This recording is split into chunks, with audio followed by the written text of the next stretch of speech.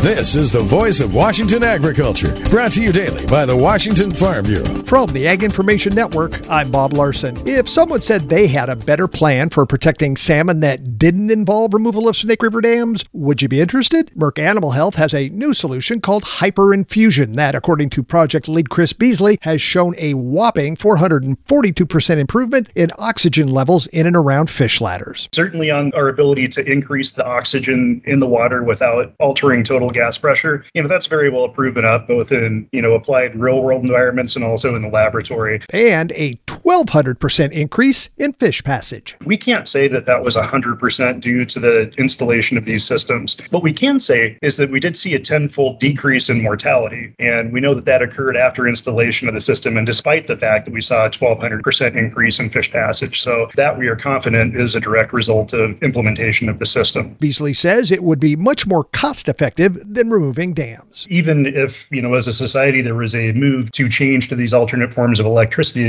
it's going to be a while before we get there. So even if that's the decision that we were to make, it would take time to ramp up those resources. So I think in the interim, this is certainly a good way to maintain healthy fish populations while we get to that point. Merck is looking for an opportunity to install the hyperinfusion system on at least one of the Snake River dams. Voice of Washington agriculture, presentation of the Washington Farm Bureau and the Ag Information Network.